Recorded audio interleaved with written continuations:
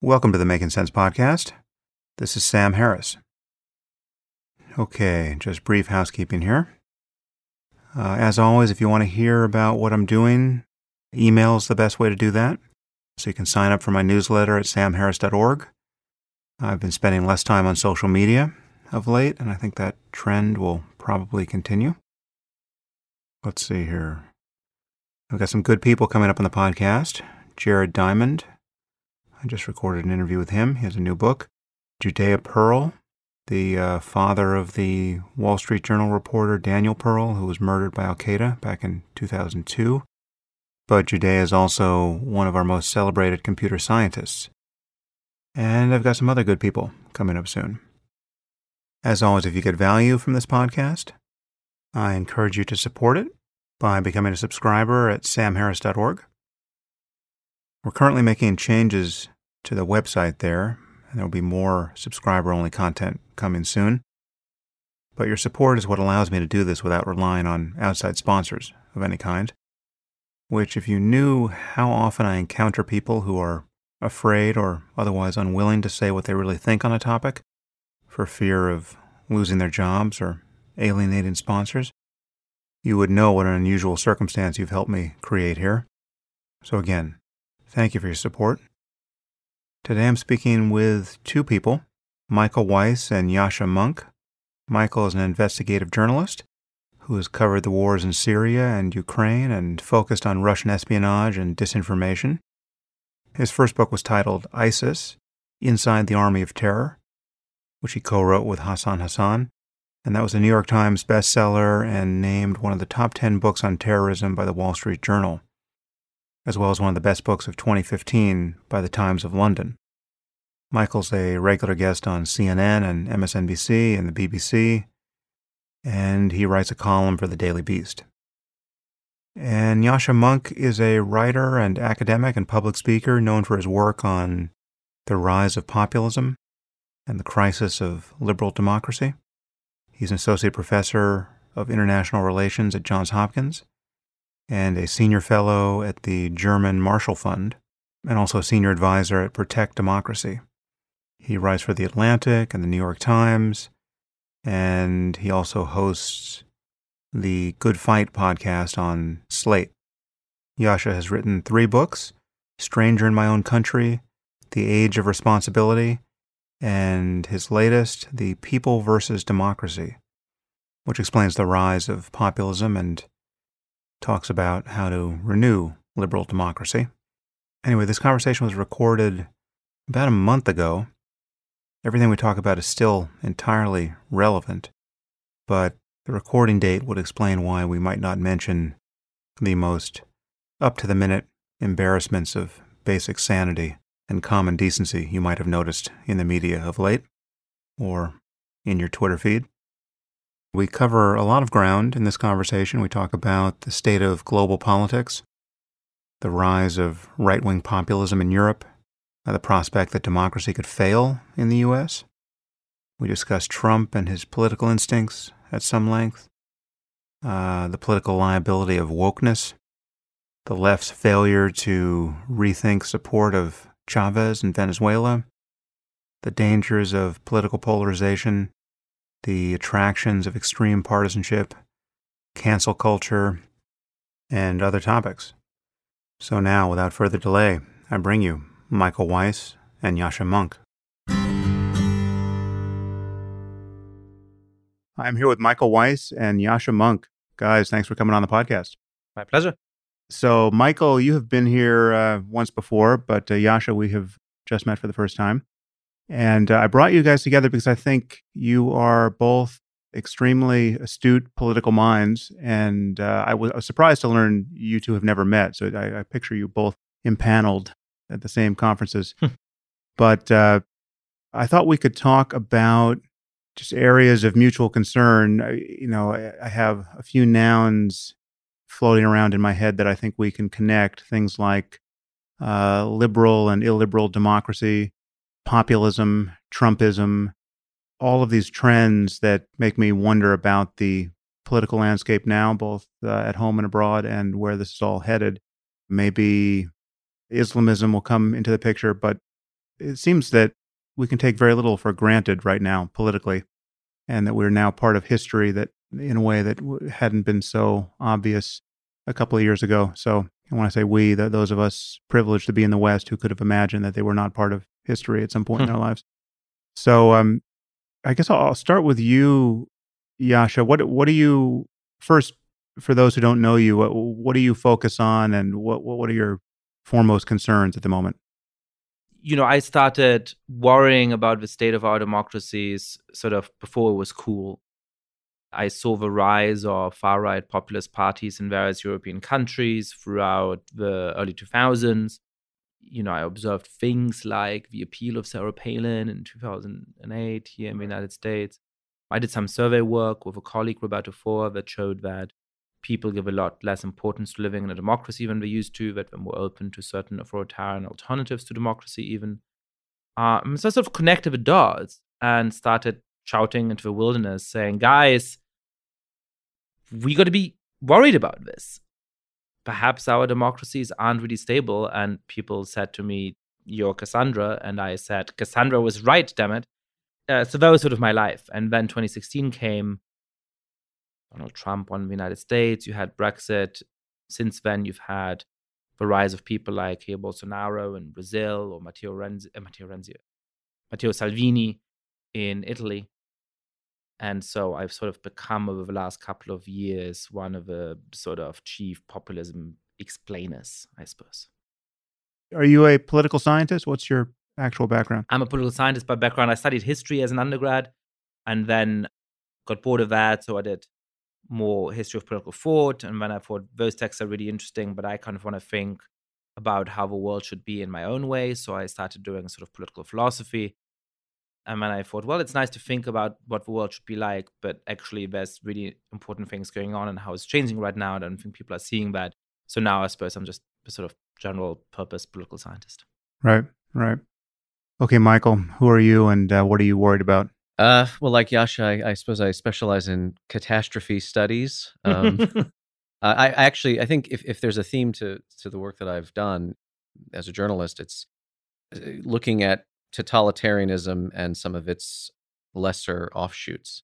So obviously, I wrote this book on ISIS, which was a deep dive into Middle Eastern jihad and the well springs of it, both theological but also materialist. I mean, the last time you had me on, we talked at length about why people were joining this organization. Yeah. Not always because they were fundamentalists or they had been ideologically brainwashed. There were a lot of different drivers. It's because they're poor, right? That's the only explanation. Yeah, exactly. Is that correct? Nutella and Grand Theft Auto. That was the big lore. I'm glad we have a meeting of the minds here on that topic. Yeah. And now, I mean, well, actually, I shouldn't say this. Before I was even interested in the region at all, I was more interested in communism, Soviet totalitarianism. So I had done a lot of, as an amateur, I mean, in college and then post-college, reading on Soviet history, Soviet literature, and also the debates that had been taking place in the West about what this represented. I have a sideline hobby in New York intellectuals who congregated around Partisan Review in the 30s and 40s, and I always find myself coming back to their polemics and their essays.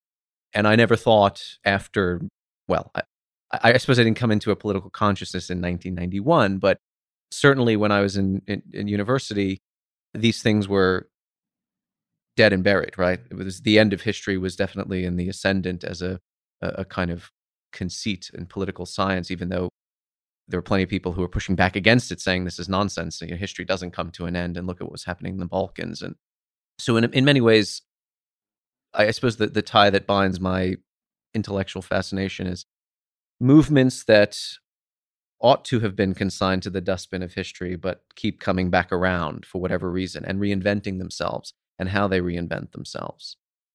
So, we bandy around words like fascism, and now socialism has become au courant again. But what does it really mean, and how are these things being used and deployed in the 21st century context as opposed to the 20th century? Right. I mean, maybe we should define or unpack that phrase, the end of history, which I know you touch in your book. This is due to a very influential article by Francis Fukuyama, and then a book by that title. I don't know how he's weathered the disconfirmation of his thesis, but Yascha, do you want to tell us what is meant by that phrase? Yeah, I mean, the idea of the end of history became a sort of meme before we started really talking about memes in everyday speech. And I think a lot of people caricature what Francis Fukuyama was arguing in big ways. But basically, he published this article in the National Interest in, I think, the summer of 1989, saying that ideologically liberal democracy has won, that the idea of self-determination and individual liberty no longer has real competitors because the Soviet Union has been discredited, fascism has been discredited, the Islamic regime in Iran does not offer an alternative that's appealing to most people in the world. And so even though, as he put it in that article, there's still going to be historical events that will be recorded in the annual Chronicle of Foreign Affairs, in the larger Hegelian sense, in the larger sense of what history is headed towards, history has ended. And I sort of always like to defend Fukuyama because, when I was a grad student in political science at Harvard in the late 2000s, people laughed at Fukuyama. They didn't take him seriously. They didn't take the idea of the end of history seriously. But I learned as not gospel truth, but certainly something that we believed in, an article by two political scientists who would never use grandiloquent claims like the end of history, saying once a country has changed governments for free and fair elections a couple of times, and once it's reached a GDP per capita of about $14,000 a year, it was consolidated. It was safe. You no longer had to worry about democracy. It would basically be a democracy forever. And that was every bit as much a claim about the end of history as what Fukuyama ever said. And I think that's no longer true. We now have sort of the theory-busting cases that show that you can have democracies that look like that turn into dictatorships. What are some of those cases? So the most obvious case is Hungary. I was actually there a couple of months ago. So if you remember the famous speech by Winston Churchill in 1946, an iron curtain is descending across the center of Europe from Szczecin in the Baltic to Trieste in the Adriatic. I sort of noticed that you can now drive along that old iron curtain through Poland and Hungary to Austria and Italy and never leave a country ruled by authoritarian populists. And now, in some countries like Austria and Italy, there's clearly still democracy and the governments are undermining that in certain ways. In other places like Poland and Hungary, democracy is really on the line. And when I was in Sopron, a small western city in Hungary, in March, I was struck by the fact that people were afraid to talk to me. You talk to ordinary people on the street and you say, "Hi, I'm doing a documentary for the BBC. Can I speak to you?" I'm like, no. And you put the microphone away and say, "Look, I'm not going to use your name. We're not going to show this. But can you just talk to me? What do you think of a government?" "Oh, it's terrible. But if I tell you that, I might lose my job tomorrow." And even interestingly, the people who support the government are afraid to talk to you because they think if they somehow end up saying one critical thing, or perhaps we sort of selectively edit to make them say something that they're not actually saying, they're going to get in huge trouble. So that culture of fear in the heart of Europe, in a country that's a member of the European Union, is absolutely striking. And, it's because somebody came in as a populist saying, all of the political elites are corrupt. I alone truly represent the people. Trust me to solve all your problems. I'm going to return power to you.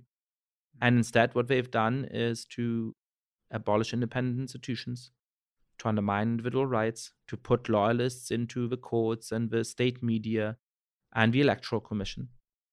And even for Viktor Orban was definitely elected democratically in 2010, it's now no longer possible to remove him by democratic means. And Hungary is a country that does have more than 2 changes of government for free and fair elections in the past. It has about 5. It has a GDP per capita of just over $14,000 a year. So that's the most striking case. And also what's interesting to me is Hungary and Poland, the leadership in both of these countries had come from this anti-totalitarian or anti-communist tradition, right? And they have diverged from the inevitable liberal paradise that was meant to descend upon all of us, to become more right-wing authoritarian populists. But still, within the context of how they see their national destiny, it's still being fought as though it was 1986, right? The people who informed, the people who worked with the Soviet satellite governments and all the rest of it. That's still used as a cudgel to smash their opponents. So that's another interesting aspect of all of this. These debates were not completely, settled when we thought they were. And all of the factionalism and the intramural fighting that came out of what was. I mean, you had all of these arguments before 89, like what was the main driver of dissidents in this region? The Catholic Church played a role. Some people tend to over-exaggerate that role. Some people tend to discount it. But now, really, it's almost a fraternal split. The anti-communist movement has now shattered into a million pieces. You have your liberals, you have your socialists, you have your conservatives, center-right conservatives, and now you have, your Viktor Orbáns, who are essentially dictators in waiting, if not already so. So how paranoid would it be to draw any kind of lesson from those examples for the U.S.? Like I once had, this was early on when the full hysteria of Trump's election was upon us, but I remember I had the historian Timothy Snyder on the podcast, and he's been not at all shy about drawing a very straight line between the example of any failed democracy and the prospects that ours could fail under Trump. He has these very vivid anecdotes of people going to the polls for the last time, not knowing it's going to be the last time, and yet, needless to say, the pushback you get from Trumpists is excruciating whenever you air those concerns. And again, I think the stupor of the end of history assumption has not totally lifted for me. I mean, it does feel impossible on some level that America could ever go down that path that we just sketched or noticed in other democracies. How do you guys feel about that? Well, I think it depends on the exact nature of the parallel you draw. I respect Tim Snyder a lot, and I think he's done very important work. I also have some important disagreements with him. And one of those is about how useful it is to draw the analogy to fascism.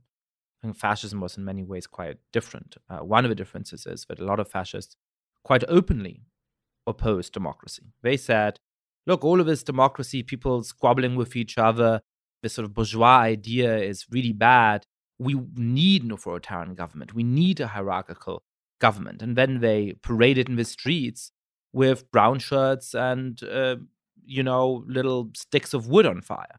Now, if that was the situation, then it would be easy to recognize. Aren't there elements of Trump's behavior that echo that? I think the elements are cultural more than, look, if this was really fascism, and I'm not, by the way, I'm not one of these people who thinks, America is going to be forever immune to these diseases and pathologies. No way. It can happen here. I just don't think it's necessarily happening now.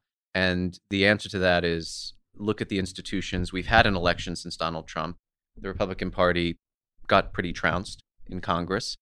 This investigation, which he has tried by hook or by crook to obstruct and dismantle, meaning the Mueller investigation, still made it to completion. The report still came out. Yes, there are shenanigans happening between the White House and, the special counsel's office, but we still have a picture of a deeply dysfunctional presidency. So all of his attempts, whether by Twitter, whether by mobilizing, the real angry, fanatical base that still supports him and will support him no matter what he does, American liberal values, the resilience in American society has bitten back.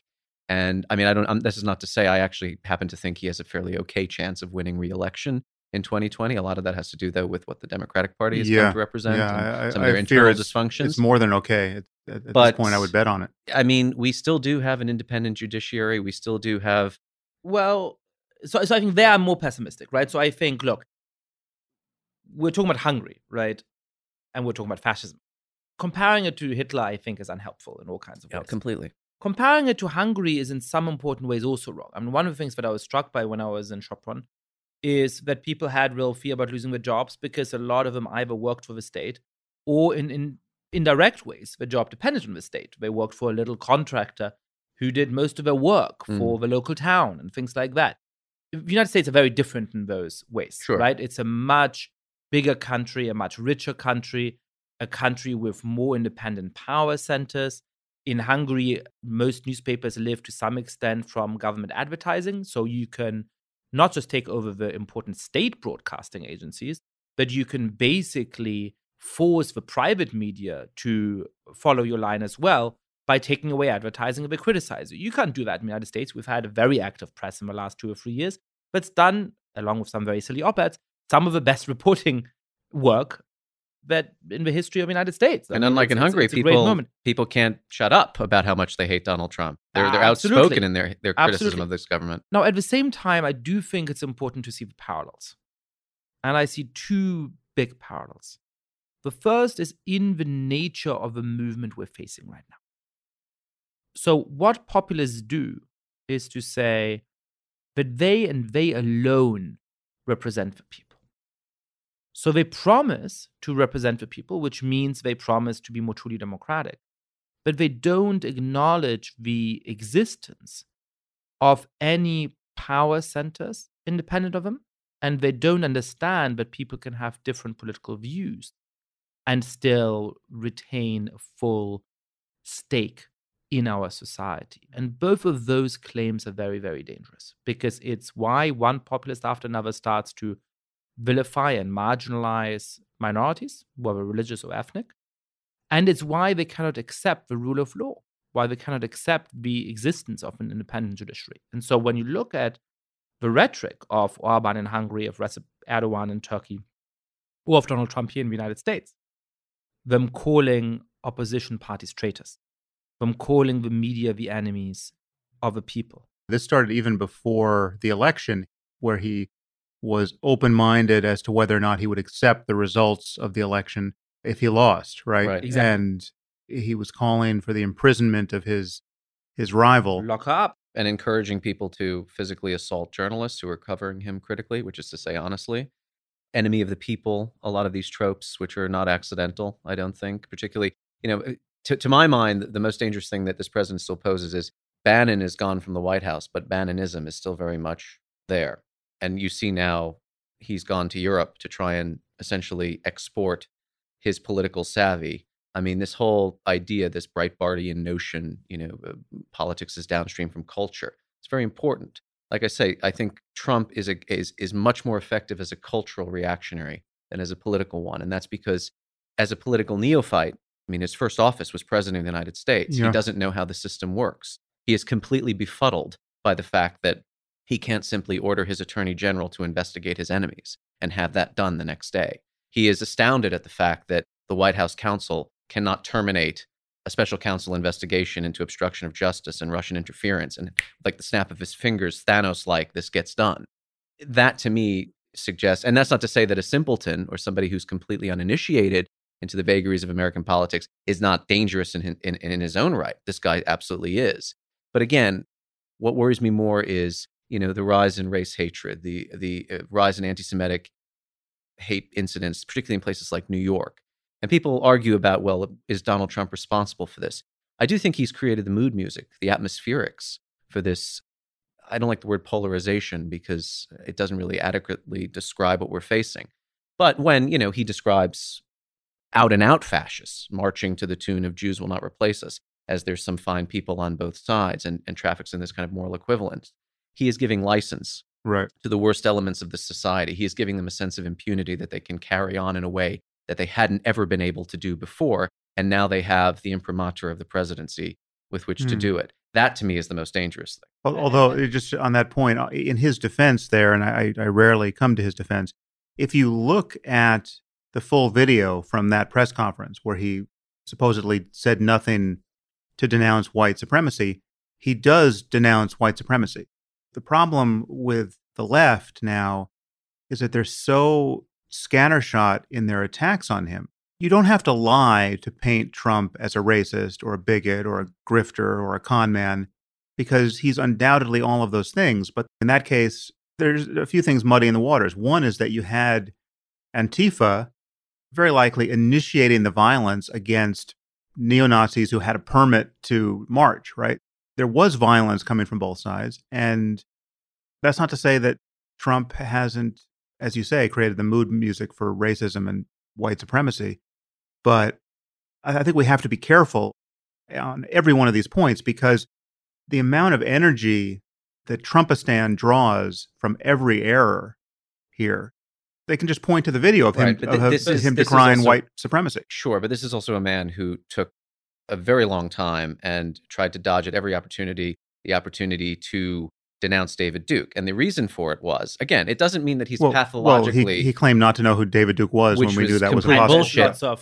But understand the motivation here. Was earlier. Yeah. This is not, and to Yasha's point about, these facile comparisons to Hitler and the Third Reich and really deeply motivated Volk-style fascism. For Trump, it's narcissism, right? David Duke and white supremacists, they support me. And I like anybody who supports me and who flatters me. So why am I going to go out of my way to denounce these people, even if I don't really like the cut of their jib?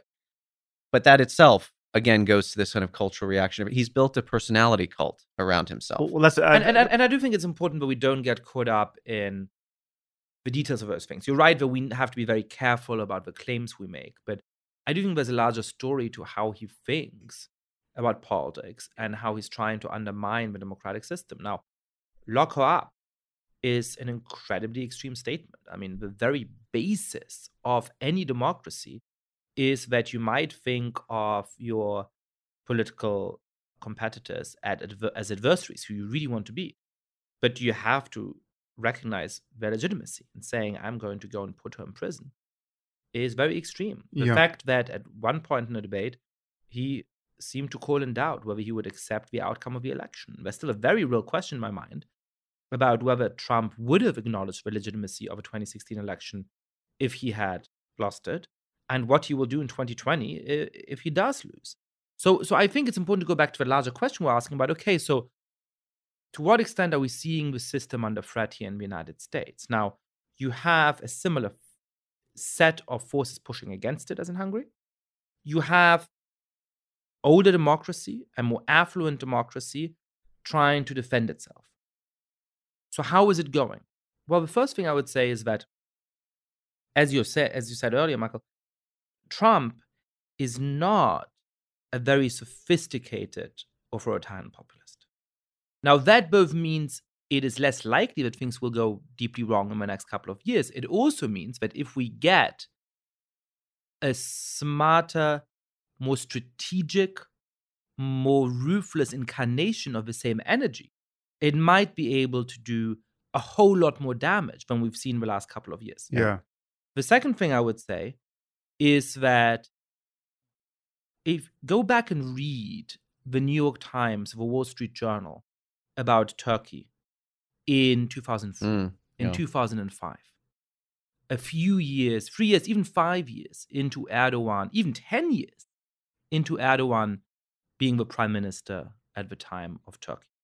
And they're all saying Erdogan is deepening democracy in Turkey.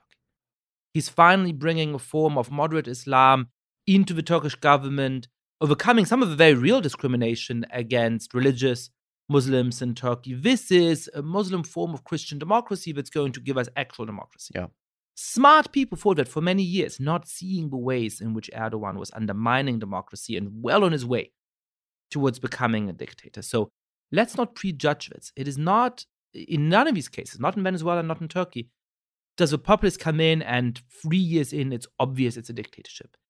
It takes a long time. And so then look at what the institutions actually are doing right now. You both have just put your finger on the thing that worries me, that because to my eye, Trump is amazingly unpersuasive. He's not ideological. He's not a clever totalitarian in the making. He is, as you said, Michael, just a black hole of narcissism. And that is the thing that determines everything he does. And it just so happens that aligns with an authoritarian shtick as a politician.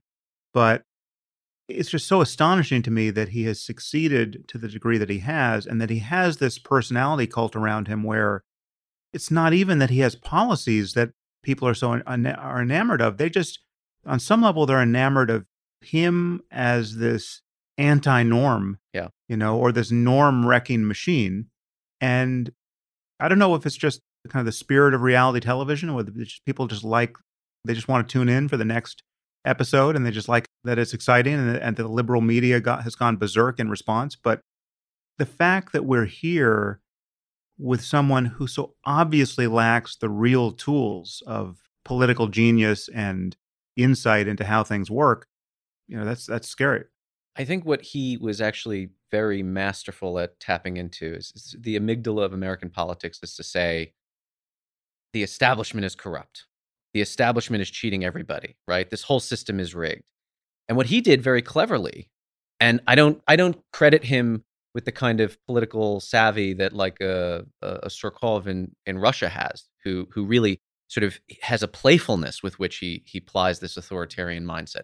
With Trump, though, it was, hey, I'm already corrupt, but at least I'm telling you, these guys, they're the hypocrites. Don't trust them. I cheated the system. Let me show you how to cheat it too, or let me show you how it really works. And this resonated so well with so many people, not even But that's Trump such an amazing supporters. point, because he objectively lies more than any person anyone has ever seen, and yet that lying showed up as a kind of authenticity. Yeah. Exactly. He's He's honest about the corruption in the system. Yeah, Right. it's like So, there I are no think rules. Watch me break all the his rules. best I'm the only one who'll moment tell in you the that. primaries was when Hillary Clinton was asked why she attended his wedding, and he was asked why he had invited Hillary Clinton. Right. And Hillary Clinton, with a tortured look, said something like, "Well, I thought it would be fun." And everybody knows that Hillary Clinton's idea of fun is not to go to Donald Trump's wedding. It's bullshit, right? And Trump said, "Well, I'm a real estate developer in New York. I got to get along with all these people." So he was actually admitting to corruption of a certain form. He certainly was admitting to taking part in the corruption of a system. Yeah. But he was, at one level, honest about it. He said, "Well, I did it because I had to get along with influential people." Also, when she said you haven't paid taxes in however many years, he said that makes me smart. Now, prior to Donald Trump, would any American politician stand up at a debate and say, I've never paid any tax money in 10 years or whatever it was? No. But for him, not only was that a sort of impulse response, but he really does, and this I think he was right about. There are Americans out here who don't want to pay taxes. And they're like, wait a minute, Yeah. this guy's a gazillionaire. He claims he made all his money himself, which is not true. He inherited a lot of it, certainly born with a silver spoon in his mouth. But he's cheating the system system that has cheated us. Maybe what we need is a con artist and a fraud, but somebody who sort of pulls back the curtain and shows the Wizard of Oz, right? Yeah. Or at least pretends to, which is what he really does. He's not actually showing the heart of corruption in the American system. He is pretending to show it. That resonated very powerfully with a lot of people. And we can get into this conversation later if you want, and I'll hold my thoughts on it. But what you're now seeing on the left in this country is an attempt, I think, at least certain quadrants of the left, to replicate Trumpism, but from a progressive point of view. Right. This sort of populist rise. And you're seeing this all over Europe. In fact, I just read a piece in the FT, Financial Times, about Bannon trying to create a kind of academy for the alt-right in an abandoned or old monastery in Europe. Uh-huh. And he said, one of the things that he's alighted upon in Europe is this fusion politics. It's sometimes called red-brownism, although that's complicated too for reasons we just discussed, why we shouldn't traffic in these sort of outmoded comparisons to fascism, communism. But anyway, in Italy, for instance, left-wing populism, right-wing populism, they find a happy marriage together in Salvini, right? And Salvini, by the way, people forget. I mean, five star, or was it Lega Nord? He founded the first Stalinist faction in Milan of that party. So he's had a kind of ideological promiscuity, similar to those in the 20th century who made the transition from one extreme to the other. But the point is, Bannon, more than anybody, on a cultural level, understands, look, the old categories don't matter anymore. It's not Republican, Democrat. It's not even liberal, conservative. It's who wants to tear it all up and start again. And that can apply just as easily on the right as it can on the left. That's what I think Trump is tapping into. And I think, again, to me, the danger is the left overreaction to Trump threatens to do the same thing. Well, there's different ways of framing that. I mean, my fear is in part a kind of left authoritarianism, and we're seeing in Venezuela that can be very disastrous. In the American context, I think that's a lot less likely. So I'm not worried about Bernie Sanders becoming president. I'm worried about Bernie Sanders being the candidate of a Democratic Party, ensuring that Donald Trump gets a second term. So, there's multiple dangers there. One point about the way in which Trump profits from this elite discourse, which is that it's sometimes puzzling, I think, to understand why things that he says that most Americans really do dislike, and there's good evidence that they dislike, that when he calls Mexicans rapists and so on and so forth, that is not something that the majority of Americans wants to have any kind of truck with. But what happens is that all of the people who the majority of Americans hate condemn Trump. And they have good reason to condemn Trump when he says those things. But they look at that and they say, do I like what Trump said? No. But if all of those guys hate him, there must be something right with him. It's a very weird dynamic, and I don't actually know how to get out of it. Because I don't think people should shut up about, should stop condemning terrible things he says.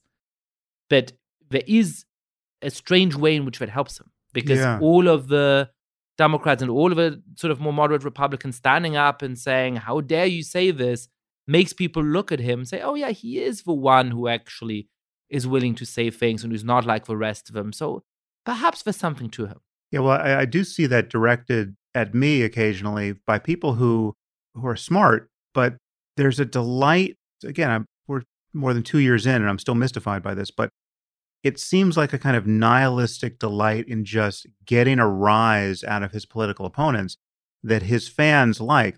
This notion of Trump derangement syndrome, it's that it's created a situation where apparently there's nothing he could do that's sufficiently odious to cancel the delight that his fans feel in watching people react to it. It's kind of a superpower that he's got politically. In watching his critics be proven wrong. Well, yeah, right? That's why I think it's mission critical to never be wrong. But if you say he didn't condemn white supremacy, and then we can go to the tape and he did, that undoes 100 good things you might have done. For me, it was more good people on both sides. I mean, the marchers in Charlottesville find me a good person, but let's take a simple example of what you were just saying, Sam. I mean, I was on Twitter, a few weeks ago, and everybody was, as I was reading it, reporting that Trump had said, oh, Boeing, they should just rebrand the 737 MAX and put it back into business. And I was like, well, that really seems ridiculous. And I actually went to Trump's Twitter tweet, and it turns out that he had said we should fix it and then rebrand it, which is a silly thing for a president to say. I don't know why the president of the United States should be giving branding advice to Boeing, but it's very much not what I had gotten the impression of on my Twitter feed. Fixing it is the crucial thing. That was definitely a case when I thought, look, Trump says so many odious things. Do we really need to exaggerate his silly tweet about Boeing to get like a little point on him? Like this really is counterproductive. Yeah. And, look, the extremists always manage to thrive and exploit the failure of center parties, whether it's center left or center right, to address real problems in a society. For a brief flickering moment, the British Nationalist Party did quite well, I think, in the European parliamentary elections. We're going on, 10 years ago now. And the reason was they were some of the only people banging on about immigration and its discontents in the UK. Labour and Conservatives just refused to touch the issue as too hot button or whatever. Trump, with his comments about, well, somebody's doing the raping and his ridiculous xenophobic remarks about Muslims and Mexicans, is tapping into a genuine concern a lot of Americans have about rampant immigration, or about, well, what's going to happen now that this post-Arab Spring Middle East is on fire and we have, it's give us you're tired, you're poor. We just don't know where they're coming from or what their ideological motives may be, right? These are legitimate concerns to have. He's just addressing them in a sensationalistic way. But at the same time, encoded in his commentary is, if you criticize me or you attack me for what I'm saying, you're another exponent of political correctness. Remember, in the primary, the first thing he did was, I don't have time for total political correctness. That's a valid argument when made by people who, in good faith, who say, yeah, I think culturally there is something about, condemning a man before all the facts are in, or jumping the gun, or as we say on Twitter, virtue signaling when you don't even know what the hell you're talking about. However, this guy is not the answer. He is not the antidote to it. Right. So I don't want to spend all the time on Trump, and I want to swing to the left and do a postmortem on the pathologies we detect there. But Yascha, you said something that had a Snyder-esque echo, at least in my brain, which is, should Trump get reelected in 2020? Well, actually, two things. Well, one, should he lose in 2020, whether he will accept the results of that loss and what that portends. But also, should we get him for 4 more years? Is there a further erosion of democracy or our institutional norms that you worry about? Or is that a paranoid bridge too far? Well, again, it depends exactly on what we mean by that. Look, I mean, I remember in 2016 having debates with political scientist friends of mine about what would happen in the Republican Party if Trump won the presidency. And there was basically optimists who said the Republican Party, these people have a very different set of ideological beliefs. They're going to rein him in. They're not going to go along with what he does at all. And then yeah, I remember that. Yeah, what happened to that? Yeah. And then those pessimists like me who said, no, Trump has more support than the sort of old Republican orthodoxy. So over time, he's going to be able to primary people and to run his own candidates. And it'll be a civil war in the Republican Party for 4 or 8 years, but it may end up being a Trumpian party. We were both far too optimistic. Actually, what happened is that the party grandees just rolled over and flipped. Think of somebody like Lindsey Graham. In 2016, I would have said, well, perhaps they'll primary Lindsey Graham. Lindsey Graham primaried himself. Well, just think of the fact that Trump could dance on McCain's grave while he was in advance of his death, right? I mean, just speak badly of a dying man who was objectively a war hero and the best friend of Lindsey Graham, right? Lindsey Graham, I mean, Yasha, you're here for the Milken Institute. I moderated a panel with Lindsey Graham on it about ISIS and the threat to the Middle East posed by ISIS in 2016, when Graham was one of the most outspoken anti-Trump Republicans backstage. And I've said this publicly, so I have no problem betraying the confidence. It was Lindsey Graham on one side, Tony Blair on the other, having a competition, an auction for self-pity as to whose party has lost its fucking mind, more, the British Labour Party or the Republican Party. And Lindsey Graham was saying, I don't understand why we can't just chuck him out of the party the way y'all do in the UK. Wanted him gone from the GOP, and now has become this sort of vanguard defender of the faith. It's bizarre. But yeah, I quite agree. So that's extreme. And then, if you jump to what's happening with the Department of Justice, I think that's very serious. I mean, it is now very obvious that we have an attorney general who openly says he's the president's lawyer, as opposed to the lawyer of the United States, who has, and I don't want to get into the Mueller report and all of that. I was never somebody who, I thought it was very important to make sure that Mueller wasn't fired. I never thought that the report would show that Trump is a secret Russian spy or anything like that, but who clearly misrepresented the nature of it. Yeah. You have Trump calling on investigations of his political opponents in a situation in which some of the more reasonable people in the Department of Justice are leaving, in which Barr is quite clearly saying he's just representing the interests of Trump. I wouldn't be entirely astounded if there is a politically motivated investigation into the 2020 Democratic presidential candidate or one of his close associates in a way that can create scandals and so on. Now, I am not saying that Trump is going to steal the election in an outright way. I'm not saying that if he loses, he will refuse to leave the White House. He will go and undermine the credibility and the legitimacy of the system all along. But if he's in power for 4 more years, and if he's succeeded by somebody who's a little bit more popular, who's a little bit shrewder, I think it would be naive to assume that American institutions can withstand anything. It is interesting, though, and I mean, I can speak with some insight here because I do still report on Syria and U.S. policy towards Syria. All of Trump's instincts, complete withdrawal, take the oil, let the Russians sort it out. All of these things have actually been rebuffed, and not just once, but repeatedly. Trump campaigned on military withdrawal from Syria, and frankly, let's just bomb the shit out of ISIS and go home. That's not happening, and I know for a fact it's not happening. Policy that had been cobbled together by the brains trust, such as it is, with the National Security Council and some of his Mideast hands. Remember, there were still, at the very beginning of the administration, some good people in government, particularly at the level of State Department, even to the level of the White House. The only reason this man, I think, wasn't indicted by Mueller for flagrant obstruction of justice is because, frankly, professionals in the White House kept him from committing overt crimes. That's why I know you don't want to get into Mueller, but that was my takeaway. McGahn basically said, I'm not going to do this. Similarly, with respect to U.S. policy, maybe not at the domestic level, I know that's not my bag, but foreign policy-wise, one of his apologist's main lines is, well, we know he didn't collude with the Russians. We know he's no patsy of Putin.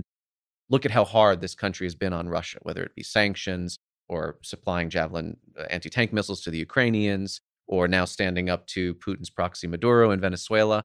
Well, yeah, I mean, with Venezuela accepted, where Trump has been quite outspoken, the institutions of American government, I mean, it's very difficult to get things done. Like, there is a Treasury Department for a reason. Doing sanctions is not, I mean, the president can dictate policy, but the implementation of it is everything. We didn't lift sanctions on Russia. We didn't recognize Crimea as Russian Federation territory. All of the worst case scenarios didn't come to pass because of the sort of the stays. Yeah. And that gives me a little bit of hope and optimism. But I do quite agree with Yascha. Somebody more sophisticated who's seen what Trump has done in terms of tenderizing the electorate and making the rise of a real authoritarian possible. That's the real danger, because, you know, it's never the first guy out the gate. It's usually the one who follows, who has, you know, more wisdom and more experience that you have to worry about. All right, well, let's talk about the wokeness. The wokeness on the left that is obviously on some level a response to Trump, but it predates Trump in its concerns. And I think we all detect that there's a problem in principle with identity politics, but to point that out is to be convicted again and again of insensitivity with respect to the underlying concerns like racism and gender equality and everything else that has pushed people to identify with some subgroup first and foremost, whether defined by the color of their skin or their gender or their sexuality. And yet, at least to my eye, it is so obviously a losing hand to play in the current environment. I mean, forget about the foundational ethics of it or where we want to be in 100 years as a global civilization. If your concern is just to bar the door to Trump in 2020, amplifying the wokeness is a disaster. I'm going to take one narrow case. It is totally possible for decent, ethical people to disagree about what our immigration policy should be.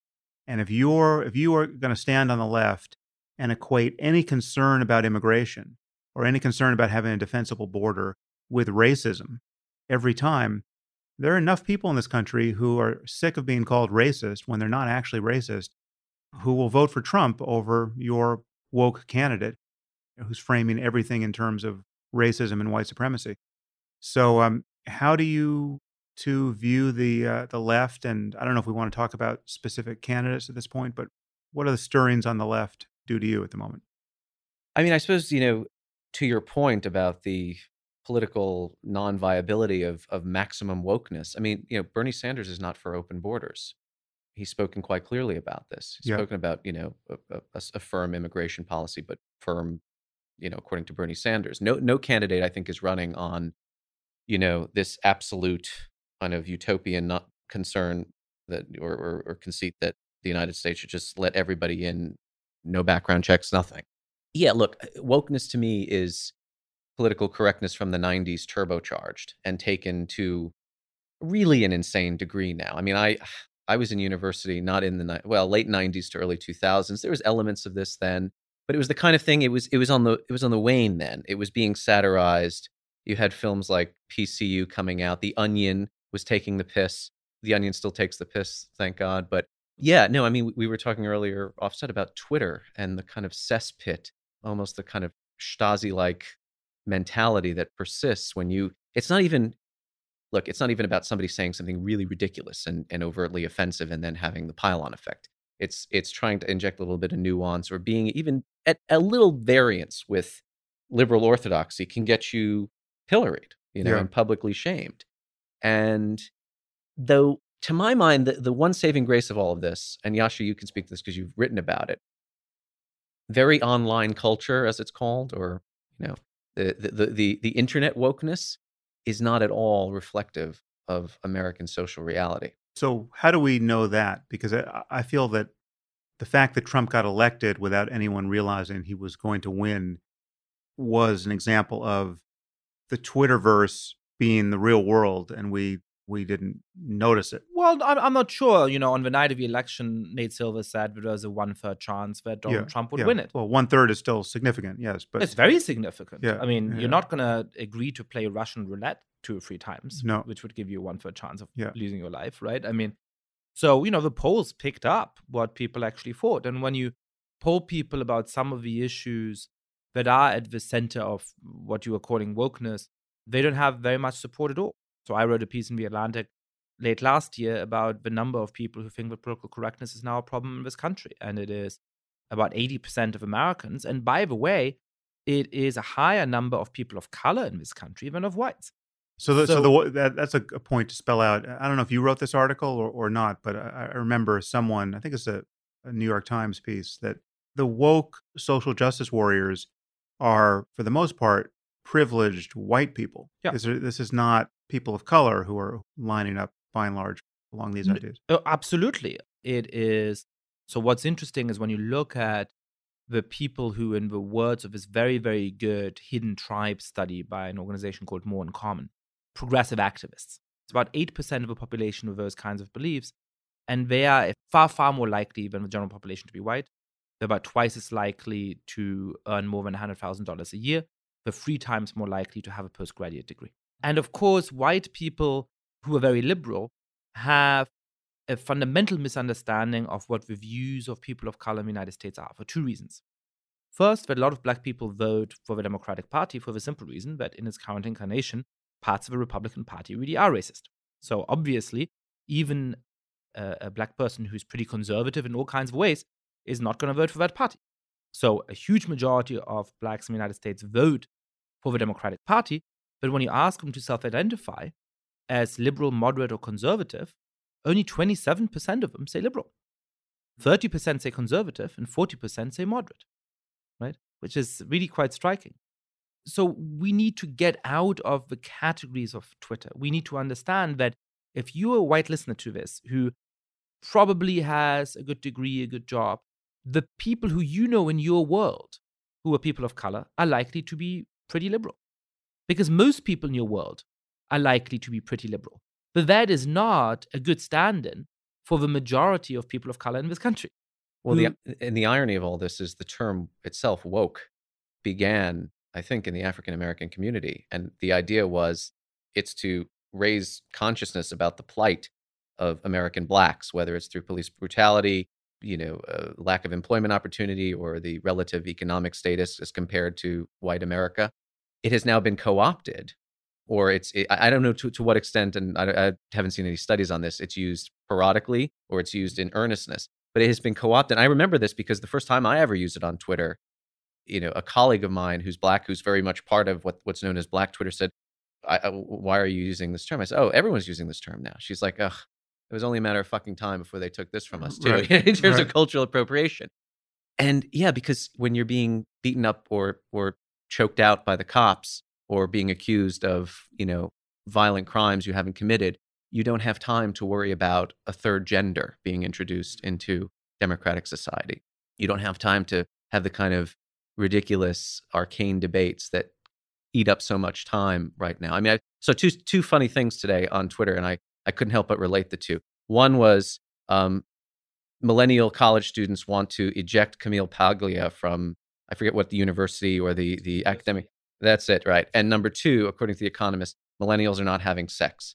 I think if millennials are having more sex, they wouldn't be worried about Camille Paglia and what she's written over the course of 25 years in a pretty accomplished academic field. And I guarantee you, the downtrodden and the oppressed, not to use that word sardonically, but truly, don't give a shit about Camille Paglia and what academic organization she belongs to. So you're quite right. It is a very privileged conceit at this point. So here's something that I think is important for making progress on these issues, which is that we could spend a lot of time beating up on the silliest manifestations of this extremely online Twitter phenomenon.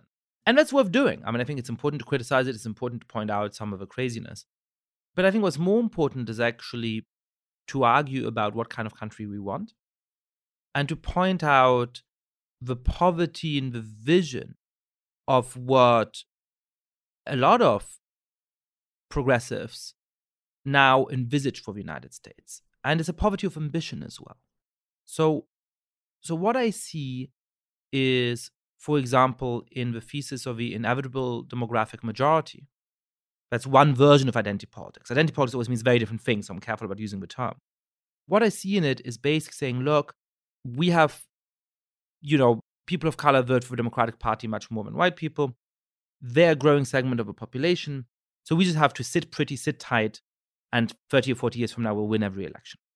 Now, I think that's wrong for all kinds of empirical reasons that we could go into. Yeah, although I'm impressed with someone who can care about the self they'll inherit 30 or 40 years from now and be motivated by that. There's a sleight of hand there where it goes from by 2044 we'll be a majority-minority country to, well, we're sure to win the next election if we only mobilize that base, right? So that's sort of, they pretend that you don't have to be patient until 2044. I think it's not going to happen in 2044 either for various reasons. But here's the most important thing. What kind of vision is that for the country? Do we want a society where 30 years from now, I'll be able to walk down the street and observe, oh, you're black, you must be voting for the Democrats. Oh, you're white, you must be voting for the Republicans. Is that the society we want to aim for? Do we want a society in which there's a big block of deeply resentful white people of 45% of the population who just get outvoted at every election and who feel beleaguered in that way? Do we want a society in which we have very different cultural lanes and everybody is sure to stay within them and not to borrow from each other's cultures, in which there's not much fluidity in terms of who gets married with each other, who is friends with each other? Or do we want a society in which we've successfully fought against some of the very real discrimination that people are experiencing right now, some of the very real lack of opportunity?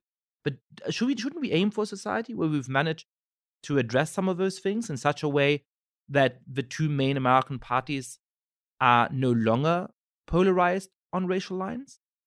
Shouldn't we want a society in which the intermarriage rate has gone up so much that there's all kinds of cultural fusion going on, that everybody is cooking each other's food? Isn't that a much more appealing vision of what we should want in an ideal scenario? And I think if we shift the debate to that terrain, it's more productive than just sort of pointing fingers and saying, have you seen the ridiculous article in Library Journal that says that, libraries should get rid of all of their books because they're predominantly written by white authors? That's ridiculous, but I don't think we get that much out of pointing that out compared to actually engaging people in good faith debate about what society should we aim for. Because I think 90% of Americans, 95% of Americans are with us on the vision of what they would want America to look like, because it's a much more attractive vision. It's funny, we've lived long enough to see Marxism become a rather staid and conservative doctrine in terms of its analysis of societies on the basis of class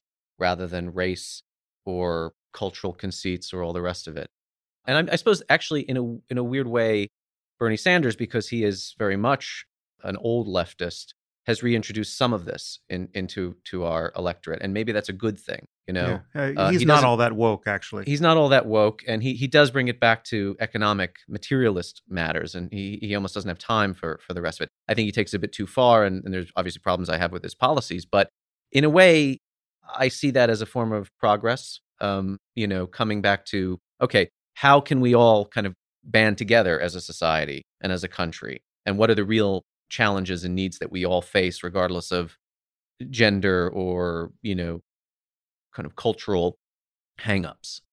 But yeah, I agree. I mean, the last two campaigns for president, the slogans were, yes, we can. To which I asked, yes, we can what? And then it was make America great again. Well, great how? It's already a superpower. It always has the largest GDP. And like, what are you trying to achieve? What's the vision? There is no positive vision. It's everything that's gone wrong that we need to fix. And it's funny because some of the terms that had great currency in the late 20th century, freedom, democracy, Reagan shining city on a hill kind of thing. These are now, this is the stuff of kitsch. You titter to even utter them because you have to use them ironically or in inverted Yasha's commas. reported on the fact that the percentage of people who think it's important to live in a democracy has been cut in half, right, over the course of a generation. Isn't it it's like less than a third now of millennials? Yeah, that's right. So it used to be about 2/3 of people born in the 1930s and 1940s who said it was absolutely essential to live in a democracy, 10 out of 10. Now it's less than 1/3. Now it's important to think about what that actually means, right? I don't actually think that young people have given up on the fundamental values of our political system, but I think they don't recognize the good in our society. I always think of that David Foster Wallace joke that he uses at the beginning of his commencement speech at Kenyon about an old fish meeting a couple of young fish in the sea and saying, "How's the water?" And the young fish say, "Well, what's water?" Right? They're not aware of the thing they need in order to sustain their life. And I think that's similar with people's impressions of democracy. And so they have this, look, this is all not working. Why don't we just go and send somebody in who just smashes it all up? How bad could things get? And so I think one thing that's very important is to give people an awareness of how bad things could get, to make them learn not just about the Holocaust and things like that, but about Venezuela today, about Turkey today, about China today. How did the press, is there an acknowledgement on the left, in the orbit that, Sean Penn and other fans of Chavez circulate, that the left got Venezuela absolutely wrong? Has anyone issued an appropriate mea culpa, or is it just silence? My impression is that when you look through the archives of Nation, it is very active adoration of Hugo Chavez throughout the late 90s and 2000s. Then it starts being sort of running interference in defense of Chavez and Maduro in the 2010s. So it's no longer sort of he is absolutely the model. It's sort of, all of these criticisms of him are kind of unfair.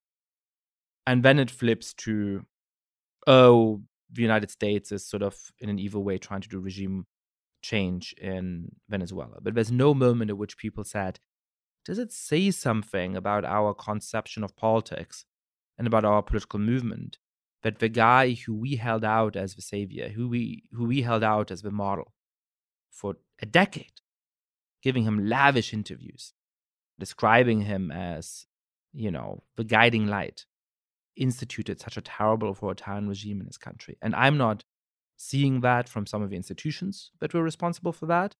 And I'm not seeing that from some of the younger politicians who are now running interference for Venezuela. Yeah, believe it or not, there is a current within the Chavista movement that is anti-Maduro from the left, but these are very minor groupuscules. Then there, look, it's easy to beat up on the left and that term itself. What does it mean? There are socialists who are against Maduro on the basis that he's running a kleptocratic regime and he's enriched himself and his cronies and his family in a way that Vladimir Putin and the Russian elite have done. But no, have I ever seen, an article by Noam Chomsky or, some of the John Pilger come out and say, whoops, we got it wrong?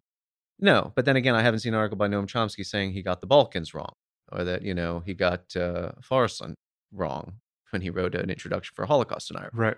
These are people not inclined to self-criticism or mea culpas, right? And yes, now what you're seeing is, and again, here's where the Trump factor becomes a real liability for self-hating liberals like myself. If Trump is doing something, intervening, whether it's through a strenuous sanctions regime or threatening military intervention, as Pompeo has now done, or simply by appointing Elliot Abrams and John Bolton to kind of lead this file, it's almost not even about Maduro and his regime anymore. It's the anti-imperialist argument. And even beyond that, the Trump argument has superseded everything. This is the most dangerous thing about polarization, and you can see it on both sides. We acknowledged it earlier when we said, there's people who just love riling up liberals so much that they're willing to forgive Trump for anything. As long as it riles up liberals, they are all in for it. And that's disgusting. Now, I think we're starting to have a similar problem on my side of the political eye, where we cannot bring ourselves to defend anything that also is defended, often in bad faith, by people on the right. And so, two examples, Venezuela and free speech, right? There are undoubtedly some people on the far right who are pretending to care about free speech, even though they would shut down people they don't like, even though they are trying to stop scientists from writing about climate change, even though they clearly are not in any ways coherent defenders of free speech. But instead of calling them out for it and still sticking to our underlying principles, a large segment of the left, or at least of the extremely online Twitter left, is starting to say, well, if Trump is going on about free speech, then it must be evil. And if you are also going on about free speech, then you, Yasha, must secretly love Trump, even though you spend all of your time beating up on Trump. And the same is true with Venezuela. I mean, I think that the administration's rhetoric on Venezuela has been very irresponsible. It's very counterproductive in the Latin American context, because Latin Americans, for good reasons, are very careful about American attempts to influence the politics. I think going into Venezuela with a military operation would likely be disastrous. And the fact that the administration appears to actually consider this is quite concerning to me. But those are not reasons to overlook the fact that Maduro is an incredibly brutal dictator and kleptocrat who just had some people run over with his tanks. But because of polarization. And also ignoring the fact that the United States is not the only one to recognize the president of the National Assembly as the interim president of the country. 50 countries have done that, including such notorious fascist states as Canada, Germany under Merkel, and France now under Macron. So, again, seeing everything, this is also gets to the heart of a big problem, I think. After the collapse of the Soviet Union and after sort of the fading away of the sort of communist Marxist currents as an alternative to 20th century politics, what was left on the left? Anti-Americanism was the real guiding and galvanizing ideology. And to see Venezuela or to see Syria through the prism of the United States and the evils that the US is doing, and to ignore the fact that, look, there are dictatorships, real dictatorships, that don't exist in this country but exist elsewhere, where they treat their people in a way that you almost fantasize and think that Donald Trump is already treating us, You can predict the views of a certain range of left intellectuals. And this is not just an online phenomenon, this is also an academic phenomenon, by two things. Would Chomsky pass this test? Oh, absolutely. Okay. So because I view him as he's the guru of so many on the left who may not even be aware that he's their guru. If you go far enough left, you run into Chomsky. So here's the two things. And Chomsky absolutely passes. The first is driven by a mix of contrarianism or jealousy. In Chomsky's case, it would be more contrarianism. In the case of your average college professor, it is more jealousy, which is, I can never agree with what is written in the New York Times and the Atlantic, let alone the Economist of the Wall Street Journal. So whatever position I hold today, if it comes to be mainstream in those publications, it must be very facile and wrong. And so I've gone through a strange experience in the last few years that when I started writing about the populist threat to democracy and our democracies are not as stable as people think, the left loved me because it was a position that wasn't mainstream. As soon as that view gained wider currency, and there was versions of those articles made sometimes by me, sometimes by many other people, in the New York Times and the Atlantic, they said, oh, well, that's so silly and superficial. How can anybody think that? And some of that, of course, is driven by a psychological mechanism, which is, well, if I don't get to publish in those places, and that guy over there does, it can't be because perhaps he's a better writer or perhaps he, works harder at it. It must be because silenced. Because I'm being silenced, yeah, right? Exactly. So that's mechanism number one. Mechanism number two is the one that you, Michael, just mentioned, which is who's in favor of the United States and who's against the United States.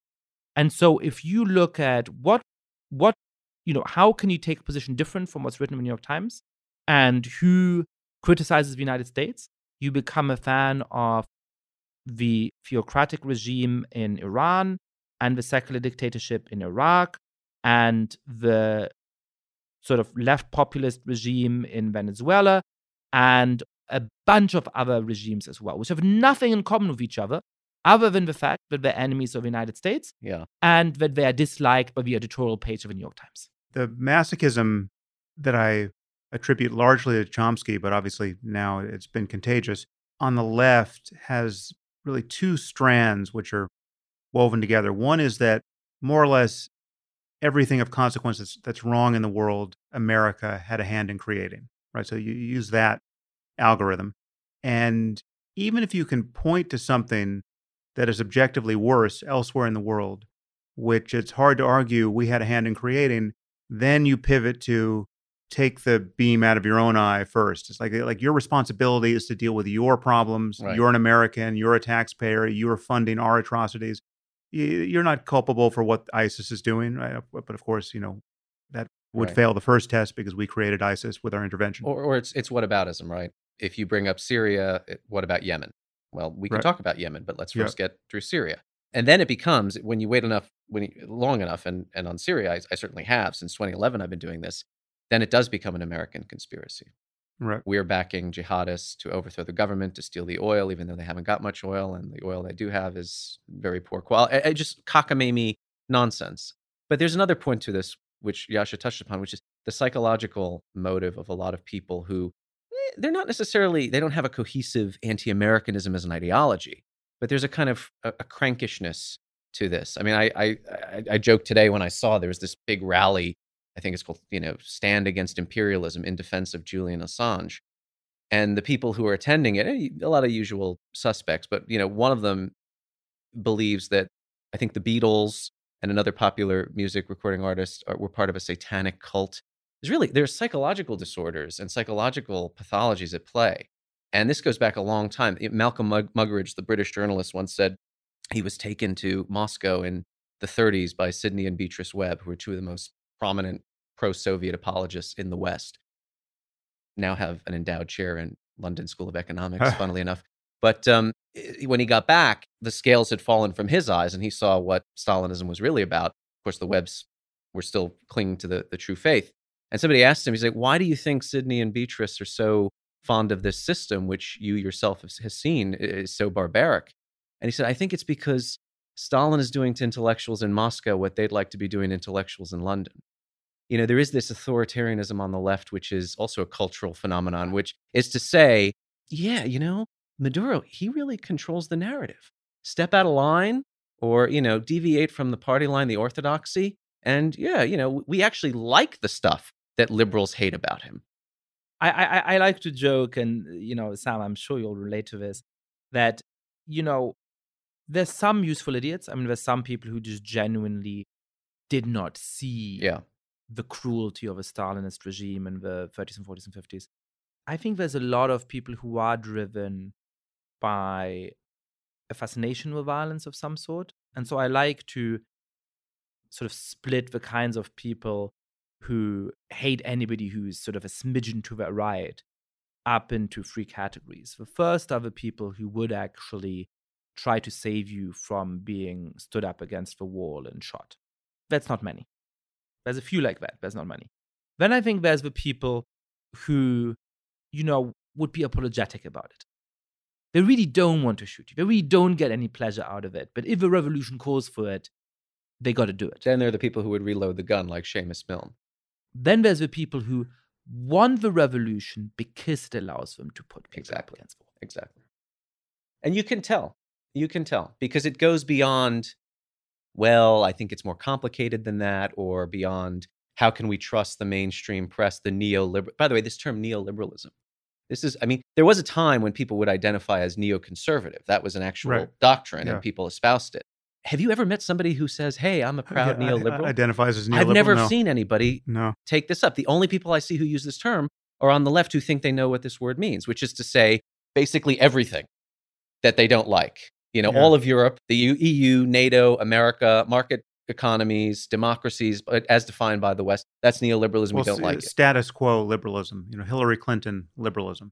So I think, with those, look, every political term is very capacious and can be used in different ways at different times. And I actually don't think that most words have one true definition. A friend of mine who's a philosopher used to believe that, we can cut nature by its bones. If we only think hard enough, we will have objective definitions of each concept, which just relate to reality exactly. I think that's bullshit, right? So we mean different things by democracy in different contexts and different cultures. And as long as you're clear about what you mean in each context, or as long as we have enough of a shared understanding of it, we can do useful work with it. So I think there are some uses of a word neoliberal, when people are being careful about what they mean by it, that are somewhat useful. I tend to avoid it. But for example, when you talk about the Washington Consensus of the 1990s in a particular kind of context, I think calling that neoliberal is a fine choice. But most of the time when the word is being used today, it just means, as you were saying, everything we dislike and everything that in any way involves a market mechanism potentially.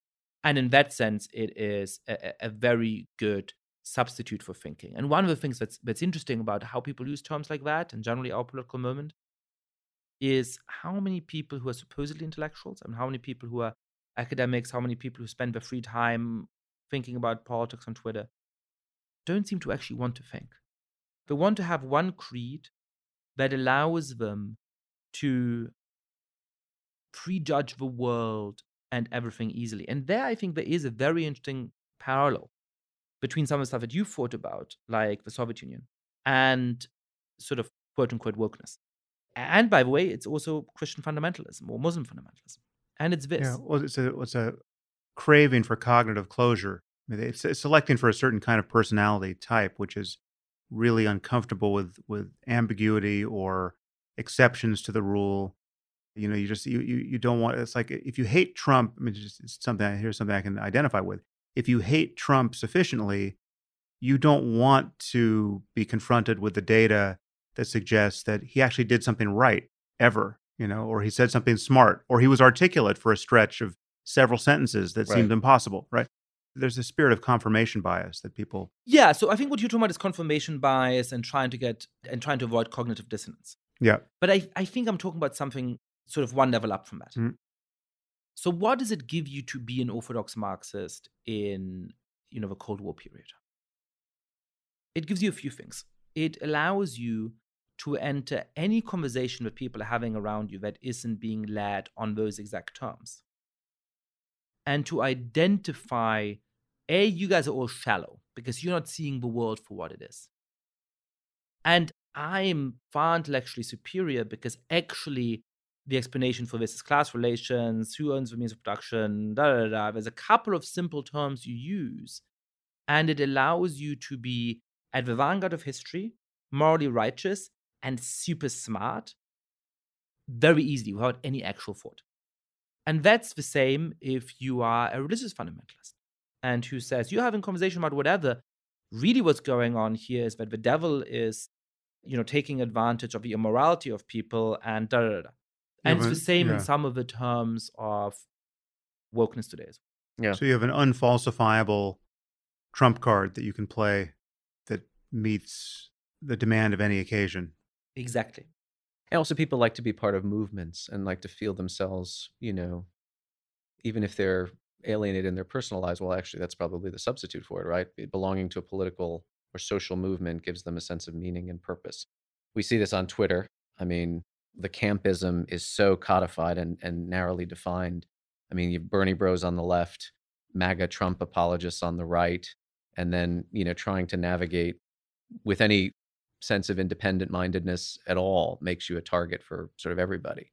I'm not saying that in a self-congratulatory way. God knows I have my moments of being a bully and wanting to define myself as part of this anti-Trump movement too. But you kind of have to keep yourself in check when that instinct comes into play, right?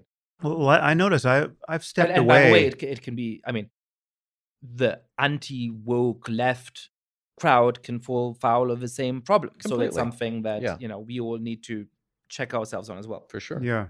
With respect to Trump, this is the most I've talked about Trump in well over a year. I've just stepped out of the fray because, one, I find the topic punishingly boring, really. It's necessary but boring, and I stayed on the necessity for long enough to feel the full effect of the boredom. But it also just it has seemed to be ineffectual to a degree that is just toxic. It is like arguing against religious fundamentalism to the religious fundamentalism. You can only do so much of it before you're repeating yourself and making zero headway. Now, it's not to say that no one ever gets picked off or convinced, there's no point ever matters to anyone, but there's precious little evidence of it in real time when you're doing it. What you get back is this just torrents of criticism that, for me, I mean, again, it's amazing how much of this is a social media phenomenon. And if I could just get off Twitter, which I think I will probably do, there'd be no evidence of this in my life. Like I would just, I would say what I say, and then I wouldn't see the deluge of stupidity. Yeah, people wouldn't come up to you in the supermarket and no beat one's you over going the head with a baseball bat because it's not going to happen. Yeah. Everyone who shows up in person is nice. Everyone in the supermarket is nice. As a milquetoast liberal, which is what my enemies consider me, I suppose, can I suggest a more moderate solution to a Twitter conundrum? And you've detected my listeners, all or none fundamentalism. I think that's a problem. I mean, you see this phenomenon of various well-known writers grandly proclaiming that they're leaving Twitter, and then 2 weeks later, suddenly they are slinking back again, right? Perhaps if they start by liking a couple of things, then retweeting a couple of things, and then doing their own tweet, nobody will notice that they're back. We notice. But I think Twitter is too good a distribution mechanism for writers to give up. And I think, I have Twitter followers who I love and who engage with my work, and I want to be able to let them know when I've written a new article or have a new episode of my podcast come out or something like that. What's dangerous is having it as the background soundtrack of all of your life. That, you're having brunch with a friend and they go to the bathroom, and the 5 minutes that they're in the bathroom, you check your Twitter notifications and you see the rando who is accusing you of terrible things, who's shouting at you, and your mood drops. Yeah. And one very simple solution to that is to delete Twitter off your phone so that you only go to it when you're making a deliberate choice on your laptop in order to tweet something, in order to check what's going on because something important is happening in the world, and then Twitter can be a very useful tool. That's one thing. And the other thing is, I don't think that Twitter is dangerous in the ways in which it radicalizes people. I think it's also dangerous in that way, I should say. But in a lot of the ways in which, for example, Democrats might lose the 2020 presidential election if they make the mistake of thinking that the world of Twitter is real America, and they tailor the message to that because every campaign advisor, every political journalist, a lot of candidates are on Twitter all the time. We don't need to abolish Twitter to get rid of that problem. We don't need to change the algorithm to get rid of that problem. We just need to be aware of how unrepresentative Twitter is, and that if you are somebody charged with leading an institution or advising a campaign or being an editor at a newspaper or publishing house, don't make the mistake of thinking that what you see on Twitter is a substitute for understanding the real world. And don't let that very small, highly privileged, more than average wealthy, more than average white, much more than average educated set of people run the country. The other problem with this, though, and I think where Twitter is certainly not representative of America, the cognoscenti are on Twitter, and particularly journalists and editors are on Twitter. And a lot of what gets reported in the press comes from what originates on Twitter. Yeah. Whether it's a stupid fight that two intellectuals are having or politicians are having, or God knows Donald Trump tweeting something that is A1 on the New York Times. But also, it does kind of set the media agenda in a way that I think is unhealthy. And I always think, look, putting aside the cliches of the white working class, which was neglected in 2016, leading to the rise of Trump.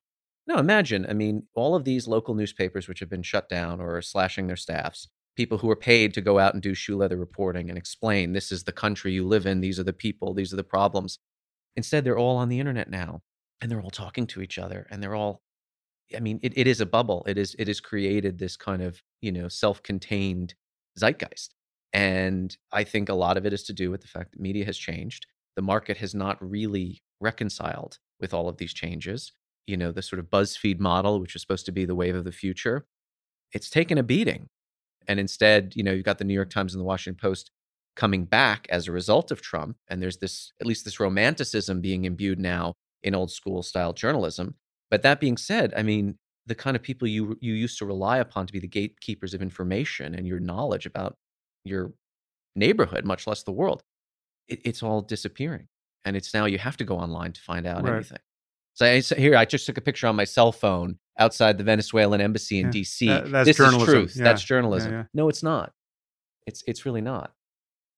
So, Michael, you briefly touched on the state of journalism. I'm wondering what we think about. I mean, there are two institutions that seem to be wilting under the glare of everyone's understandable concern about Trump, not to mention the direct attacks from Trump and his cult. And that's so-called mainstream journalism, which is, heretofore real journalism, and academia.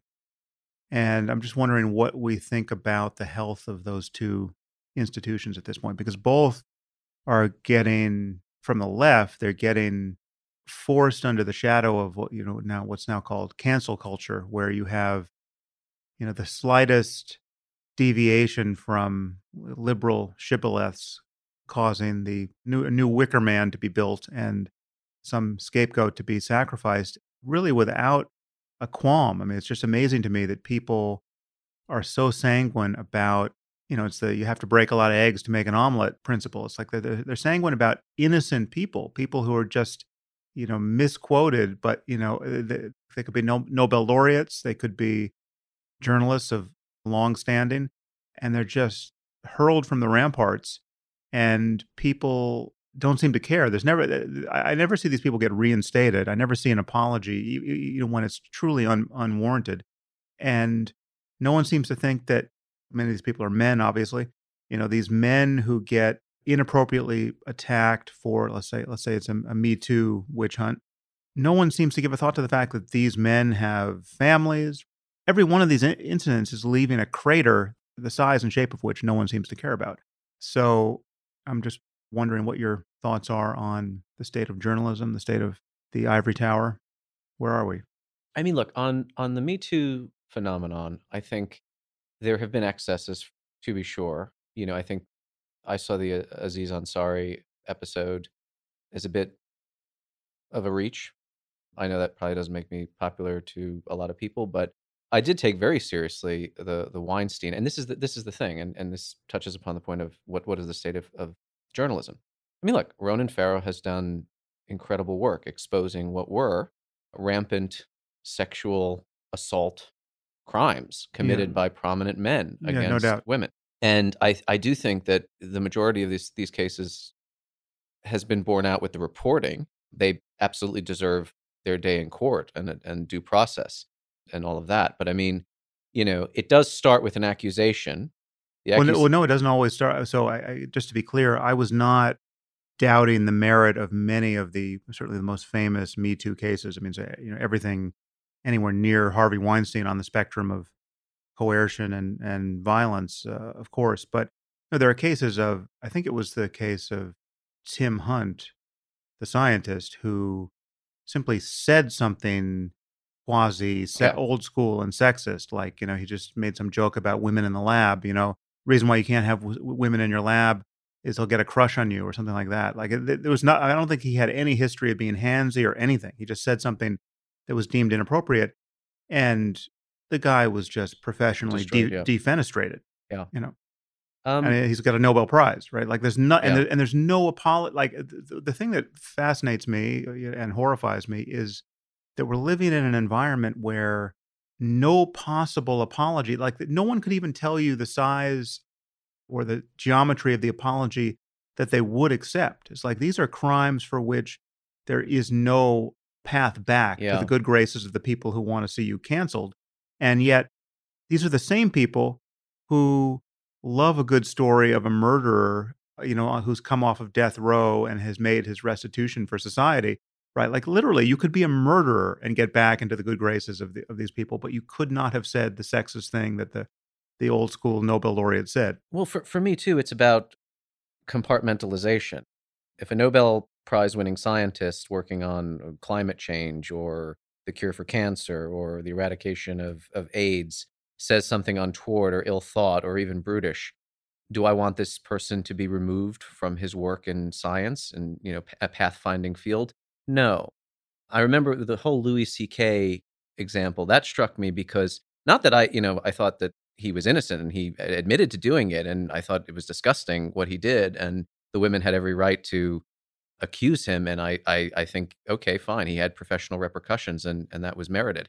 What struck me as really kind of creepy and bizarre about that was, well, that means we must now remove his entire oeuvre of stand-up comedy and all his films and everything, erase him from the cultural record.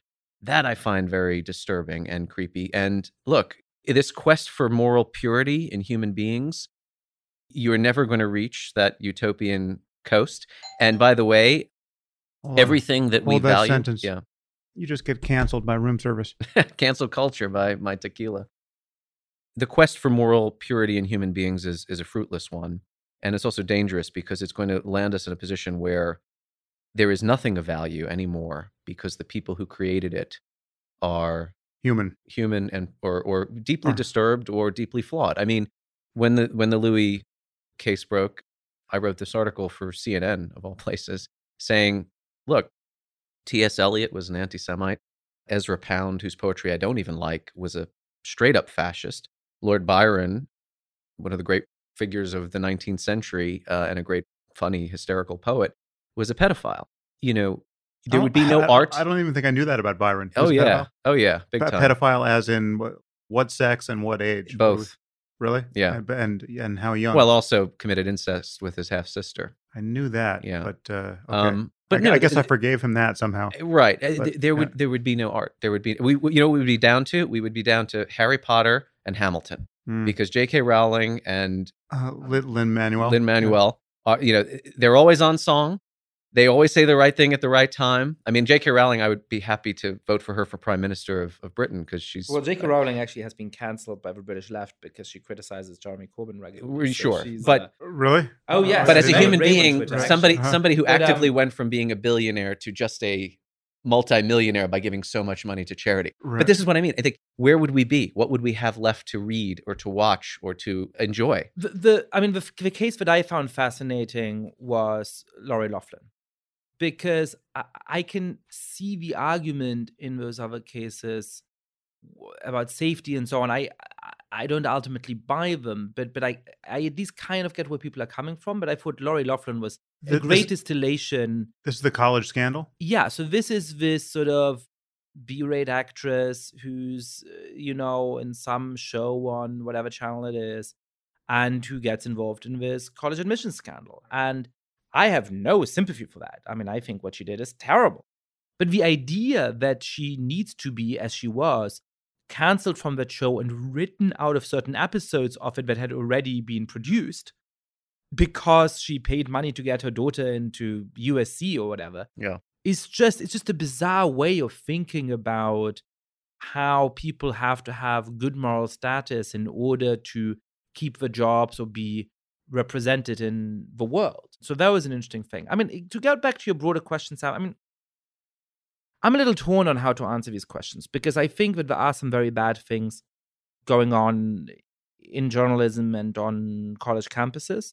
I also think that they don't actually represent the main thrust of it. And so it's hard for me to balance my fears about where all of this might go against the fact that current reality is not yet that bad. So let me give you just one piece I'd put in play there is that we know that it's possible for a very vocal minority to completely define the nature of the conversation because you've got, the majority that's just sitting in terror watching this. And already there's definitely a lot of preference falsification going on. Define that for our listeners. So there's two concepts which are very interesting in this context, which are preference falsification and the possibility of preference cascades. And they come from the work of a political scientist called Timur Kuran, who worked on the 1989 revolutions and how they happened. Because there's a real puzzle in political science, which is why is it so hard to predict when dictatorships are going to fall? Why is it so hard to know whether it's going to happen and when it's going to happen? And his argument is that this is to do with the obvious fact that in a dictatorship, you don't want to reveal what you really think. So if you knew what everybody else thinks and you all acted together, you would be able to overthrow and topple the dictator. But you know that if you're the first person who say out loud what everybody thinks, if you're the first person to go and take to the street to protest against the Soviet elites in Moscow, you're going to get mowed down. Yeah. Now, once a few people do, the individual risk for each further person joining the crowd is much, much lower. Yeah, so it's also called a coordination problem, where if we could coordinate our behavior, if I knew what you knew, and we were transparent to one another, then it would be rational for all of us to step forward and solve the problem. But the fact that each person is in a epistemic solitude and just has to decide whether to step forward himself, it's not rational to do so. Exactly. And the additional component here is that as a result, when there's very small variations in how bravery and preferences are distributed, can lead to huge differences in outcome. Because when 10 people go out in the street, are there 20 others who say, now is the moment for me to go out? So that suddenly the crowd is big enough for a lot of people with slightly weaker hatred of a dictator to come out? That's going to make the difference between 10 people being out in the street and being mowed down and the crowd swelling to 1,000 or to 10,000. And that's why it's so hard to predict what's going to happen. So I think that's a very, very persuasive argument about how preference falsification, the unwillingness to reveal what you really think, can allow some people to take over, and how you can have radically different outcomes depending on relatively trivial considerations, a kind of political chaos theory. It's very interesting. It is interesting. This is maybe an unrelated point, but it is interesting that once a dictatorship is established, or any kind of regime where you have what is, in every case, a tiny minority of people just making life a living hell for the vast majority of others, it wouldn't take much to just seize back the reins of power. It's like, I mean, you see these scenes where it's just, you got like 10 guys with guns cowing a crowd of 2,000 people, that if they could only coordinate their behavior, it would all be over in a second. It's a hard thing to do. Yeah. So that danger is very real, and I take it seriously. I also have to say, though, that one of the things that sometimes frustrates me is how actually a lot of campus life is very good, and students don't see how good it is. And if they did, some of the views might change. So I'm struck by the fact that a good number of my students, for example, probably hold the view that it would be very, very difficult for a diverse group of people in the United States today to come together and have real good faith debate about big political issues, in which they obviously bring in the personal perspective, but in which we are not talking about everything through an explicitly identity lens. And yet that is the experience that I have every time I teach. And so I recognize that my classroom is, I don't like the term in general, but I think in this case it's applicable, a privileged space. But these are all smart kids who are there to learn, who by definition... You're a lecturer in political science at Harvard. I was until recently. Now I'm a professor at Johns Hopkins. Okay. Similar environment. Similar crowd, yeah. But you had the same, but I mean, Yale was one of the epicenters of moral panic. But even then that's small crowds of people on campus, right? If you go to your average political science class in Yale, you can actually talk about the world with students in a serious way, with people who have real disagreements with each other, and they're respectful to each other. They bring in their personal experiences, but they don't preface every sentence with "as a so-and-so." Yeah. And so what depresses me in a weird way is that to me is a model of what we should be aiming to make our society more. Now, I'm not saying that it's perfect. I'm not saying there's no problems. I'm not saying that it'll be easy to turn the United States, which have much deeper problems than a college campus does, into that kind of environment. But it is actually a very inspiring example of very diverse classrooms, people of every ethnicity, every religion, sitting together, bringing in who they are, but without making that this sort of be-all and end-all, grappling with each other's ideas. It is wonderful. Yeah. And that exists at college campuses as well. Now, then there's also some of the excesses and some of the strange ways in which small groups of people can dominate debate. And I would say there's something similar about journalism. That there are cases of implicit bias where people really see the world through a particular ideological lens without realizing it. There are cases of very destructive, inflammatory opinions being given a big platform as long as they pretend to be left-wing rather than right-wing. And there's cases of delivering people up to the knife in extreme ways. To me, the most vivid example of that is an article in the New York Times about Emily Wen Zhao. I don't know if you're aware of who she is. I don't think I know that case. So Emily Wen Zhao is a Chinese immigrant. She pitched people on Twitter for her fantasy series, which was loosely modeled on the experience of indentured servitude in Asia today of lots of people. She got a $500,000 contract for her fantasy series. Great success story.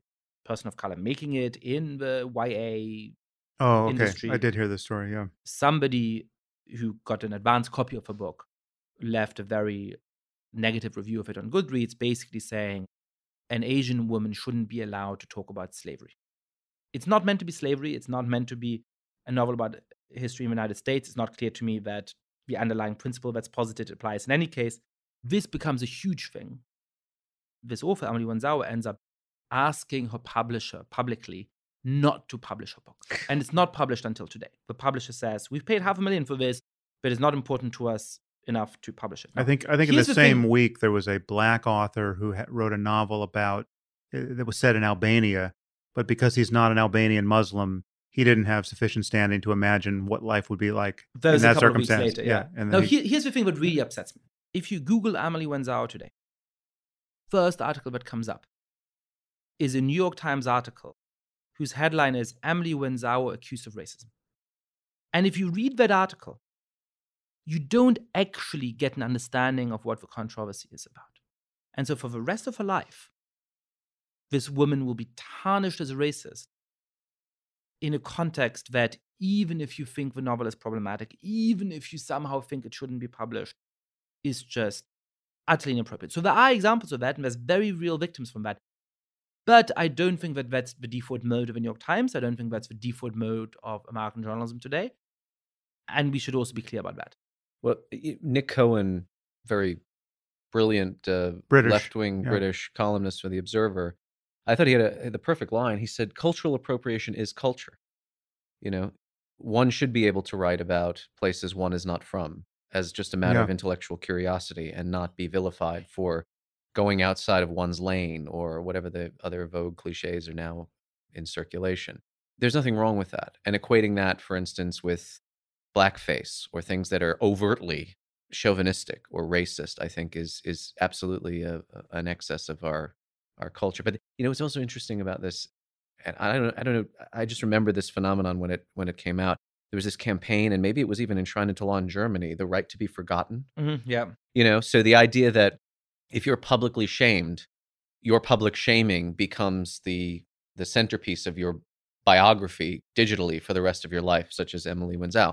And in Germany, I think there's a thing where that stuff can be taken offline, or for some.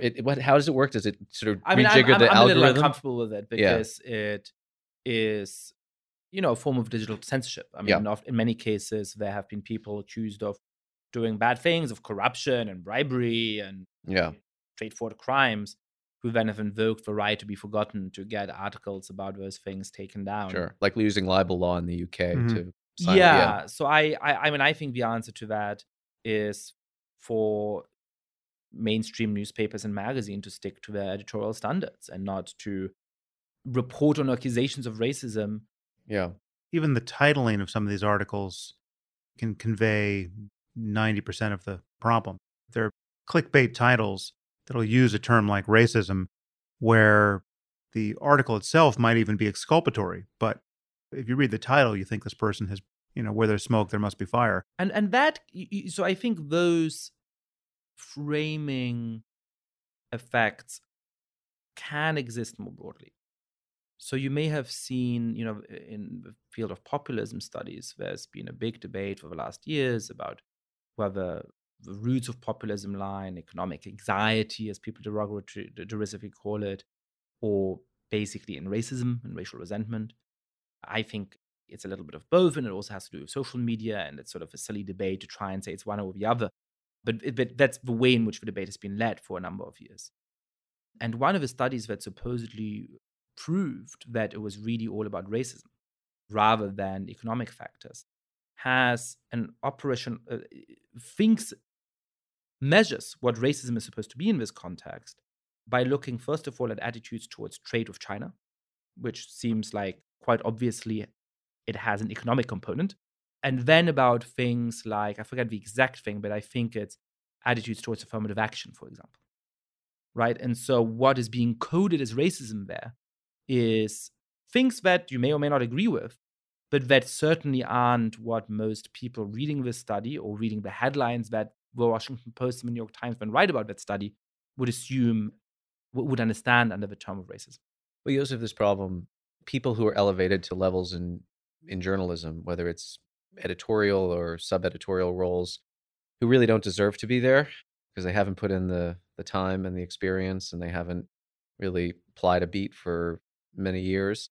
A lot of them are millennials. A lot of them come from this sort of who truly believe in cancel culture and the rest of it. And they are setting the news agenda, or in some cases, attacking colleagues in their own staff with whom they disagree, and are painting with a broad brush of being completely beyond the pale. Barry Weiss in the New York Times, for instance. I remember when the Slack the New York Times Slack channel got published, I think, in the Huffington Post, showing the reaction to Barry. We should probably summarize what happened here. So Barry is a somewhat centrist, center-right writer for the New York Times. She came from the Wall Street Journal. She's, to my eye, meticulously anti-Trump, but she certainly defends Israel fulsomely. And she, on Twitter, in obvious celebration of an Asian figure skater's triumph, she said, quoting the Hamilton line, "Immigrants, we get the job done," or "Immigrants, they get the job done." And as luck would have it, the figure skater herself was not an immigrant, but she was the child of immigrants. And, then there was promptly an auto da fe organized for Barry on Twitter. Otherizing. Yeah, she was otherizing her and then appropriate. She was doing several sins. Right. And concatenated. The core objective of the point was to push back against rampant racism and xenophobia, and to celebrate diversity. Right. And it may have been done irresponsibly, cack-handedly, whatever word you want to use. But again, coming very much from a correct thinking position.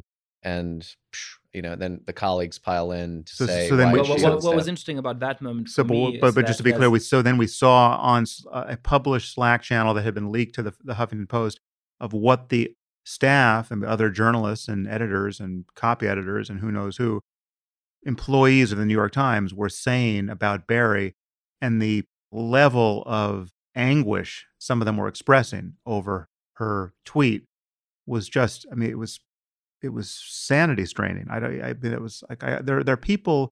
There are literally people who are committing suicide bombings who I understand more than people who are anguished over this kind of thing. It's like to even walk up to somebody, a colleague, and say, "Hey, I think what you put on Twitter is pretty stupid. Let's have an argument about it, but a civilized argument." And none of that happened. And it's also the scurrility with which it's being done.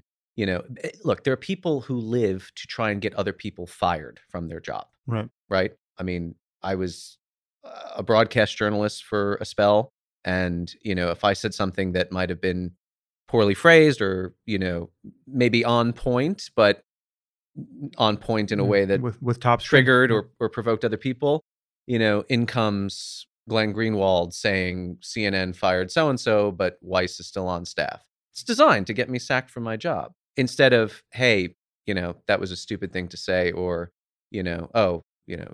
why did you put it like that? That's the culture though now. And that, again, that has completely infiltrated. And this is the extent to which the American people don't really know how the sausage of journalism gets made.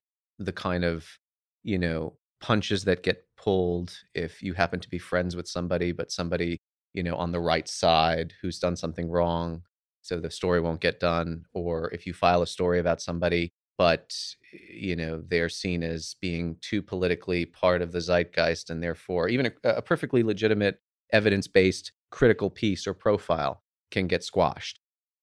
I've seen this from both sides, outside looking in and inside looking out. And it's just, it's getting a bit nuts. And it does. I mean, this is, again, it engenders a reaction, an overreaction from those who think they're being lied to all the time and that everything the mainstream media, so-called, is reporting or saying is false. And the Washington Post and the New York Times are part of this vast liberal conspiracy. I mean, look, one of the ironies in my experience reporting from the Middle East is every left liberal publication I know, including The Guardian, which is more left liberal than any counterpart American publication, the entire, well, not the entire, but the majority of the foreign correspondents tend to be center right. It's the editorial side that's very left wing. And the reason is, I mean, they're dealing in the reality of, reporting on national security issues or terrorism, or seeing what failed states look like up close, or having to navigate the dysfunction of living in, say, Beirut, which is hostage to an Iranian-backed terror organization, and knowing how they have to pull their punches and self-censor. So people really aren't getting a full impression of, there is a legitimate criticism of the press to be made. And then we wonder why, Americans are slobbering idiots or ill-educated and ill-informed, and then they go and vote for somebody like Donald Trump. Well, yeah, whose fault is that, though? Yeah, I mean, it's important to distinguish between mental frames and conspiracies or deliberate falsification, right? So I think that, a lot of sort of Trumpists have this idea that members of the media are plotting with each other to undermine the president in some deliberate way, or that they are willing to lie and cover things up in order to help the president. And that is completely false to the reality of how journalism works, where people want to get scoops, they want to outdo their competition, they want to have a juicy story. And that on a day-to-day level matters much more than their political ambitions or their political preferences and so on and so forth. Yeah. What is a deeper problem, I think, is just the instinctive way that people approach the world. The things they see and the things they don't, simply because of the experiences they've had, the people who are around them, the people who they talk to at their dinner parties. And that's not a conspiracy. It's not a deliberate act, but it can misshape how the media represents the world. It's what made it hard for some mainstream newspapers to see the dangers of somebody like Hugo Chavez or the dangers of somebody like Recep Erdogan. And that I worry about more, actually. Well, gentlemen, we have spent 2 hours preparing a time capsule for our future selves. Let us see in 2 years or 4 years or 6 whether our concerns were completely vacuous. I hope they were, but I hope neither the right nor the left nor the Trumpian other pole, whatever that is, proves us to be worrying about things that are worth worrying about. I think. Can I quibble with you? I know you're trying to wrap up. Yeah, go for it. I think 4 or 6 years is too short a time frame, unfortunately. We're not going to know whether or not we've vanquished this threat for a good long while. So, for example, even if Democrats win in 2020, and even if a great, reasonable, wonderful Democrat wins in 2020, it'll be at least until the primary elections in 2024 that we know whether the Republican Party doesn't swing further into populist nightmares, has become properly Trumpified or populistified, or whether it'll go back to whatever version the Republican Party was before Trump.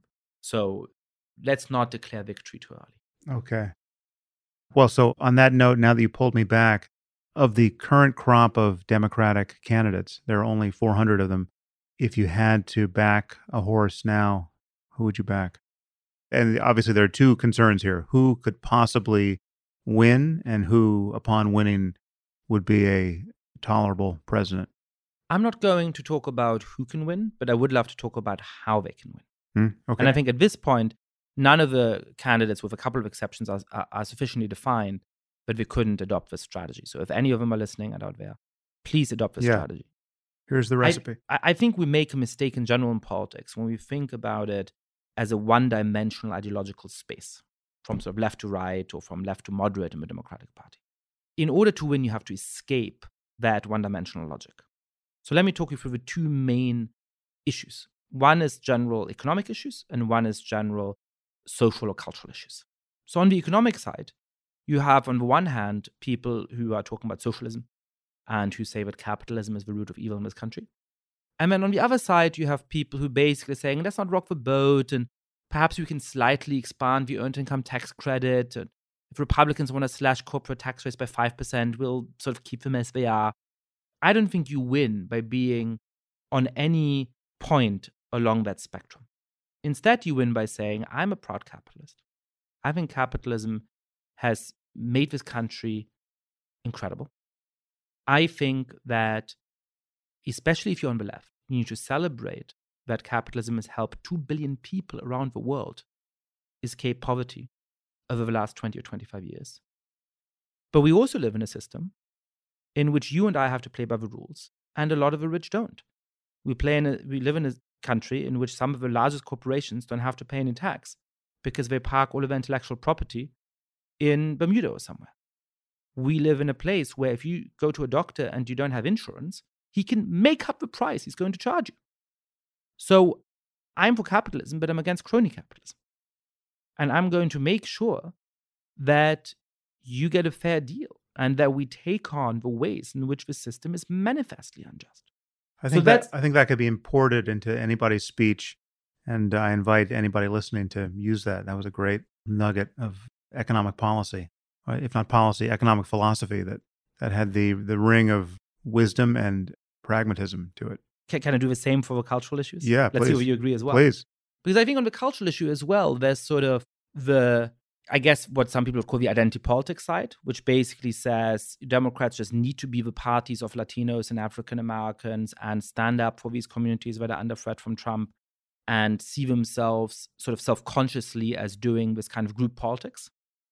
And then there's a side which says, no, actually, to win the election, we need to win over these moderate whites, and perhaps some of them are kind of racist. So let's not stand up for these groups too much against Trump. And again, I don't think that either of those ways of thinking about it is winning. One, I think, maligns what moderate whites actually are like and fails the moral test of standing up for people who really are under attack at the moment.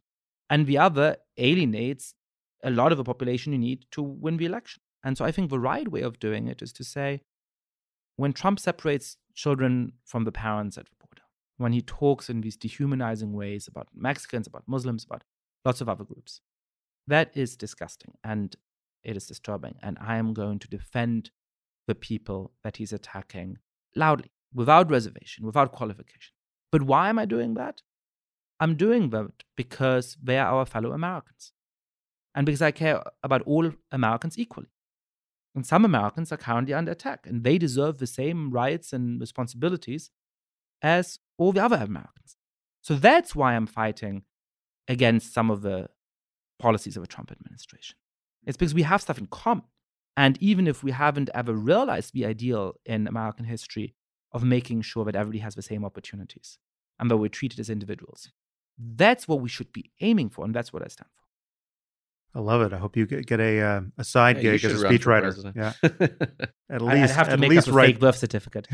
Yeah. Well, I actually, I'll answer your question specifically. I mean, the one candidate in the Democratic field who I think, I don't know if he has a chance, but I don't care. I find him very intelligent and very principled, is Pete Buttigieg. Mm-hmm.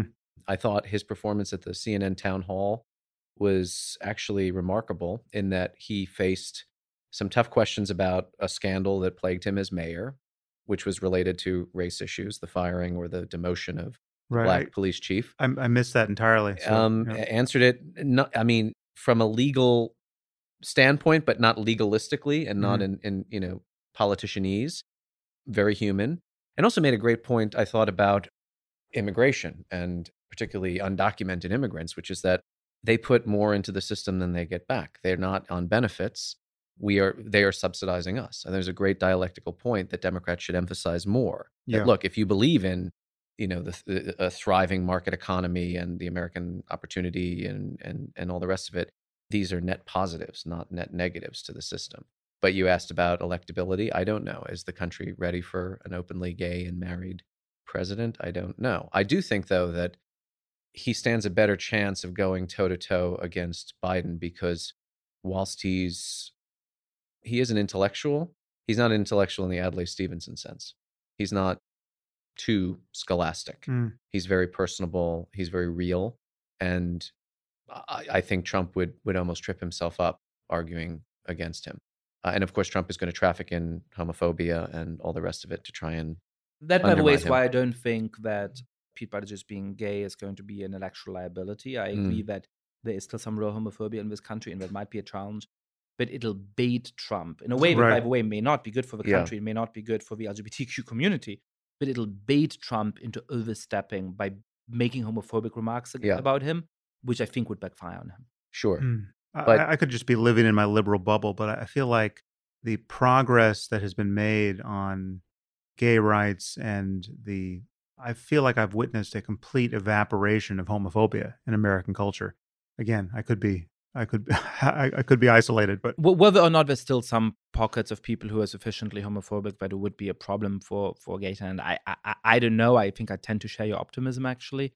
But one thing we should make clear, which is that I think there's lots of things to be depressed about in this political moment, and I'm as depressed as the next person. But we have made incredible progress. And one of the things that sort of make me feel, and I hate this word gaslit sometimes, is our inability to celebrate and acknowledge that. I mean, Yeah. the United States has always been an unjust country, and it's still an unjust country in many ways, and we have to keep fighting against that.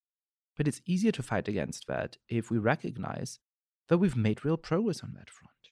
And that's true for just about any minority you can possibly think of in this country. And Right. it's certainly true of gay people, that they get a much fairer shake, perhaps not a fair shake, but a much fairer shake in the United States today than they did 20 or 40 or 60 years ago.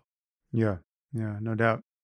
Well, on that note, gentlemen, tell us where people can find you online. Michael, where would you direct people to your Well, I would life say and work? Twitter, but given our discussion of Well, that it's inevitable. anti-social Yeah. media, Who are you on Twitter? Michael D. Weiss. But I mean, I'm a columnist for the Daily Beast. I write sometimes for the Atlantic, sometimes for New York Review of Books, and still contributor to CNN. Yeah, that's where you can find me. Cool. You can find me online at Yascha_Mounk, YASCHA_MOUNK on Twitter, where I talk about how you should delete Twitter from your phone. And you can find me offline in my latest book called The People versus Democracy: Why Our Freedom is in Danger and How to Save It. Excellent. Well, thank you both for your time. It's really been great to talk to you. This was the conversation I was hoping we would have. Till next time. Thank you. Yeah. If you find this podcast valuable, there are many ways you can support it. You can review it on iTunes or Stitcher or wherever you happen to listen to it.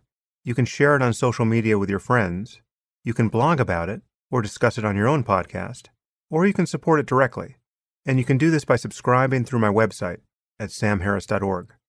And there you'll find subscriber-only content, like my Ask Me Anything episodes, as well as the bonus questions from many of these interviews. You'll also get advance tickets to my live events. You'll find all of these things and more at samharris.org. And thank you for supporting the show. Listeners like you make it possible.